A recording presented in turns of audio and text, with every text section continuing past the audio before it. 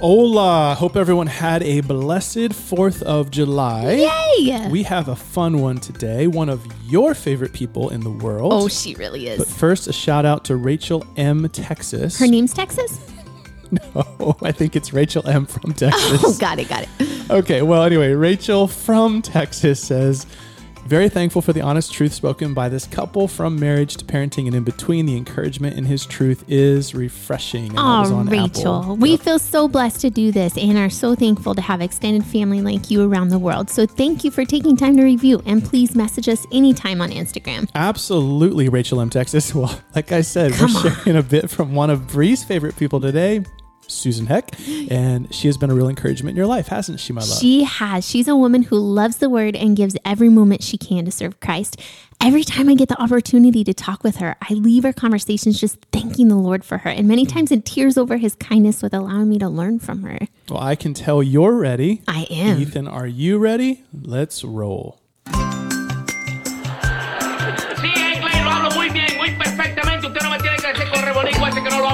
How dare you say that to me? What did I say? I don't know, but how dare you?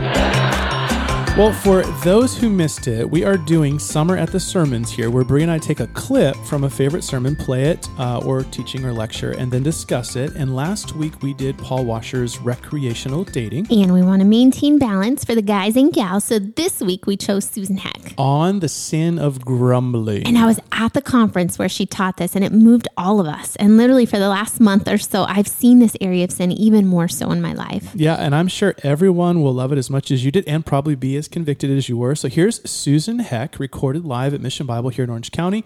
This requires no setup. You need to hold on through the first 4 or 5 minutes, though, because the last couple minutes are absolutely convicting. So here we go. Paul writes in this epistle, do everything without murmuring. And ladies, it's important. The order of the Greek here is important because it places emphasis on everything that we as a Christian does. Everything. In fact, the present tense of the verb do suggests this command is to be done continually. We're to do all things, all times, without murmuring. In fact, the word all means just that. All, the totality.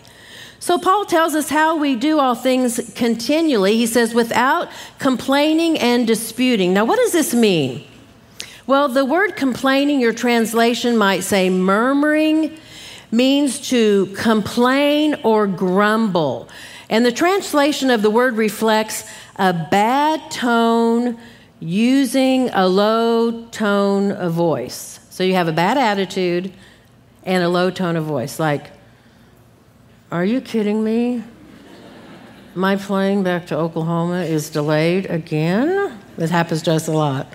Or in California, there's a reason my daughter and I were here since Tuesday, spending some mother-daughter time together. And we were heading down to Santa Clarita. She wanted to see a friend. I wanted to see a friend. And we each have one friend. It's great. And so anyway, we were heading down there, and I said, Cindy, this is why I don't want to move back to California, that traffic. So maybe it's that. You're mumbling, traffic is backed up again. Or when my children were growing up, there was a certain book they loved me to read to them all the time. Mommy, would you read this book? And under my breath, I'm saying, I've read this book for the zillionth time. I don't want to read this book anymore. I'm sick of this book. Or maybe you work and your employer wants you to stay late. And you're saying in your heart, again? He wants me to stay late again? Or you have to go to your in-laws for dinner again? And so, or this would be me when I was married. Often I'm on my way to teach our ladies' Bible study, and just as I was getting ready to head out the door, my husband would say, hey, honey, on your way to the church, could you take my shirts to the dry cleaners? And under my breath, I'm going, he knows I have to be there a certain time. So, see, we all do it, right? We're all sinners. We all do that. We complain under our breath.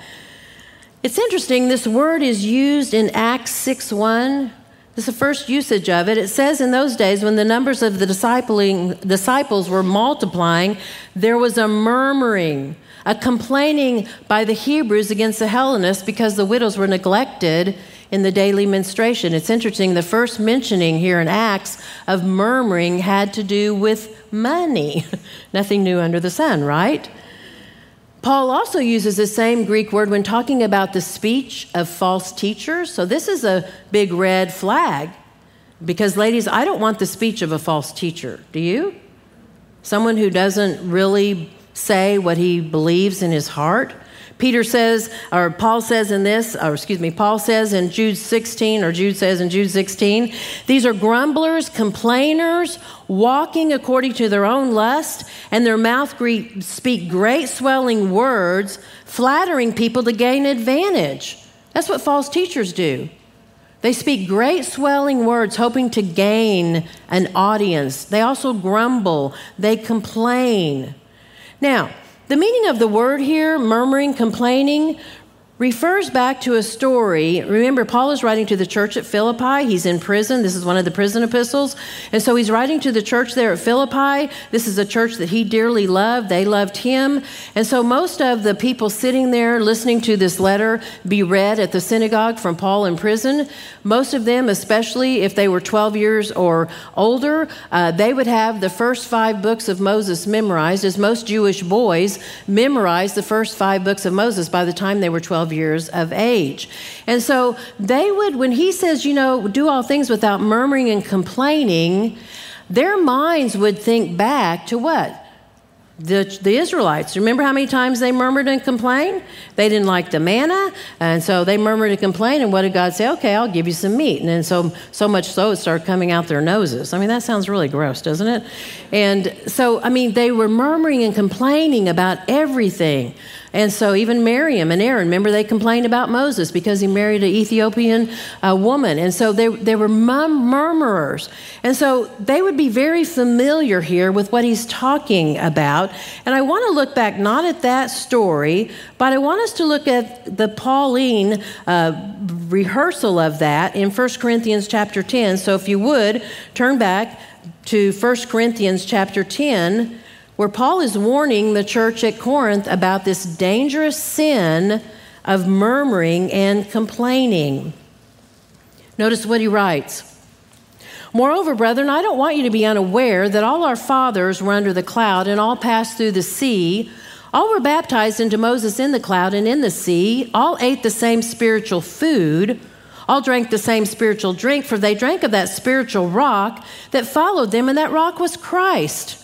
But with most of them, God was not well pleased, for their bodies were scattered in the wilderness. Now these things became our examples to the intent that we should not lust after evil things as they lusted, and do not become idolaters as were some of them. As it is written, the people sat down to eat and drink and rose up to play. Neither let us commit sexual immorality, as some of them did, and in one day 23,000 fell. Neither let us tempt Christ, as some of them tempted, and were destroyed by serpents. Now look at verse 10.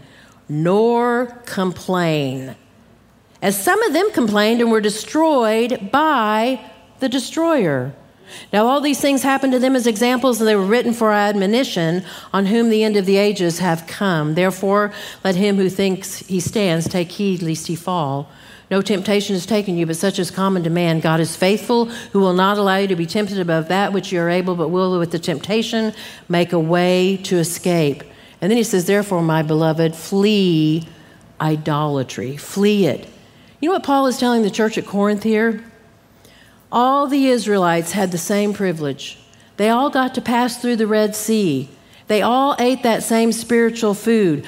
They drank of the rock, which was Christ. And yet it wasn't enough. Christ was not enough for them. So they murmured, they complained, they lusted after things that were not theirs. And Paul says God was not well pleased with them. Ladies, we have so many advantages. Even though the United States of America is going down the tubes pretty quickly, we still live in a country where we can do this. Do you know how many places in third world countries women could not gather together and study the Bible without fear of being killed. A girl in India I read about that she became a Christian. Her husband dropped her off at her parents' house for dinner, and her parents poisoned her food and killed her because of just becoming a Christian. We have so many advantages. We have the Word of God. We can listen and drink from the rock that the Israelites did. But for many of us, it's not enough. Christ is not enough. All right. Well, I am going to go on record here, my love, and I am a card-carrying complementarian. Let it be known, all right? Susan is one of my favorite, I believe, communicators to listen to, because it's just clear that she sat under a great pastor all those years and that she puts a ton of time into her study, because her ability to move from clear explanation to proof and to application is sterling. I know I've already told you that before. You did. And I'm sure she'd be blessed to hear But that was an absolutely power-packed 7 minutes. So you go ahead and go first. Yeah, I've got a few notes here. I'll start with her emphasis, actually Paul's emphasis, on doing all things without murmuring or complaining. And that's something that hooks me, because that includes things big or small, meaning there should be a comprehensive gratefulness in every situation, good or bad.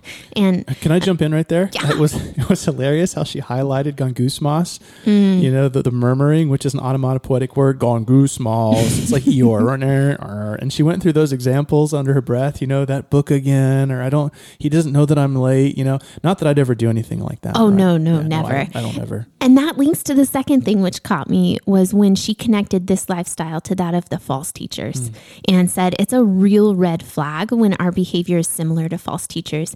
That convicts me deeply, because I always want to be a positive reflection of my Savior's love sacrifice, which he lived never once complaining. Amen. All right. What about you? Being that we just worked through 1 Corinthians 10, I was brought back there again, just a reminder of how much God dislikes grumbling, to the point that he'll chastise, and that it led to death for Israel. And it's right there next to idolatry and sexual perversion, and it makes sense, because at its core, it's saying, I don't trust you, Father, and I'm not happy with your care, Father. And any parent knows how they feel when their kids do that to them. So true. I think the other thing that hit me right there at the end was the statement. She said, you're saying Christ isn't enough. And that got me thinking, it's not just that I'm complaining about my earthly situation when I complain. I'm also signaling dissatisfaction with my eternal condition. And Paul showcased the opposite. You remember when he was grounded and whipped and opposed and shipwrecked and bitten and kicked and stoned and cold and lost and hungry, all that.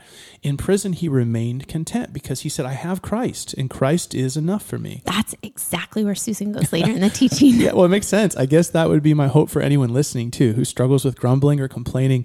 Jump online, type in Susan Heck at Mission Bible, give those 2 messages a listen, because a grumbling heart is a big deal to our Lord. And if you're realizing grumbling is an issue for you, please know you're not alone. We all fight this fight, and there are answers. In Christ, there's an escape hatch. He truly, truly is enough. Yeah, Paul goes on in Philippians 4, and he says, I know how to get along with little. I also know how to live with a lot. In any and every circumstance, I have learned the secret of being filled and going hungry, both of having a lot and then suffering need. And then he says what that secret is. I can do all things through him who strengthens me. It's all Christ all the time. Amen.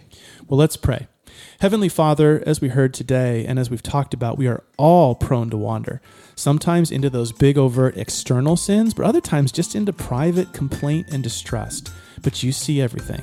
So help us to order our thoughts and our affections around your goodness, to truly trust that both in the easy things and the hard, you have a perfect plan, and we're carried along by a perfect Savior. I ask you to help our entire Date Night family to hold on to this truth. In Jesus' name, amen.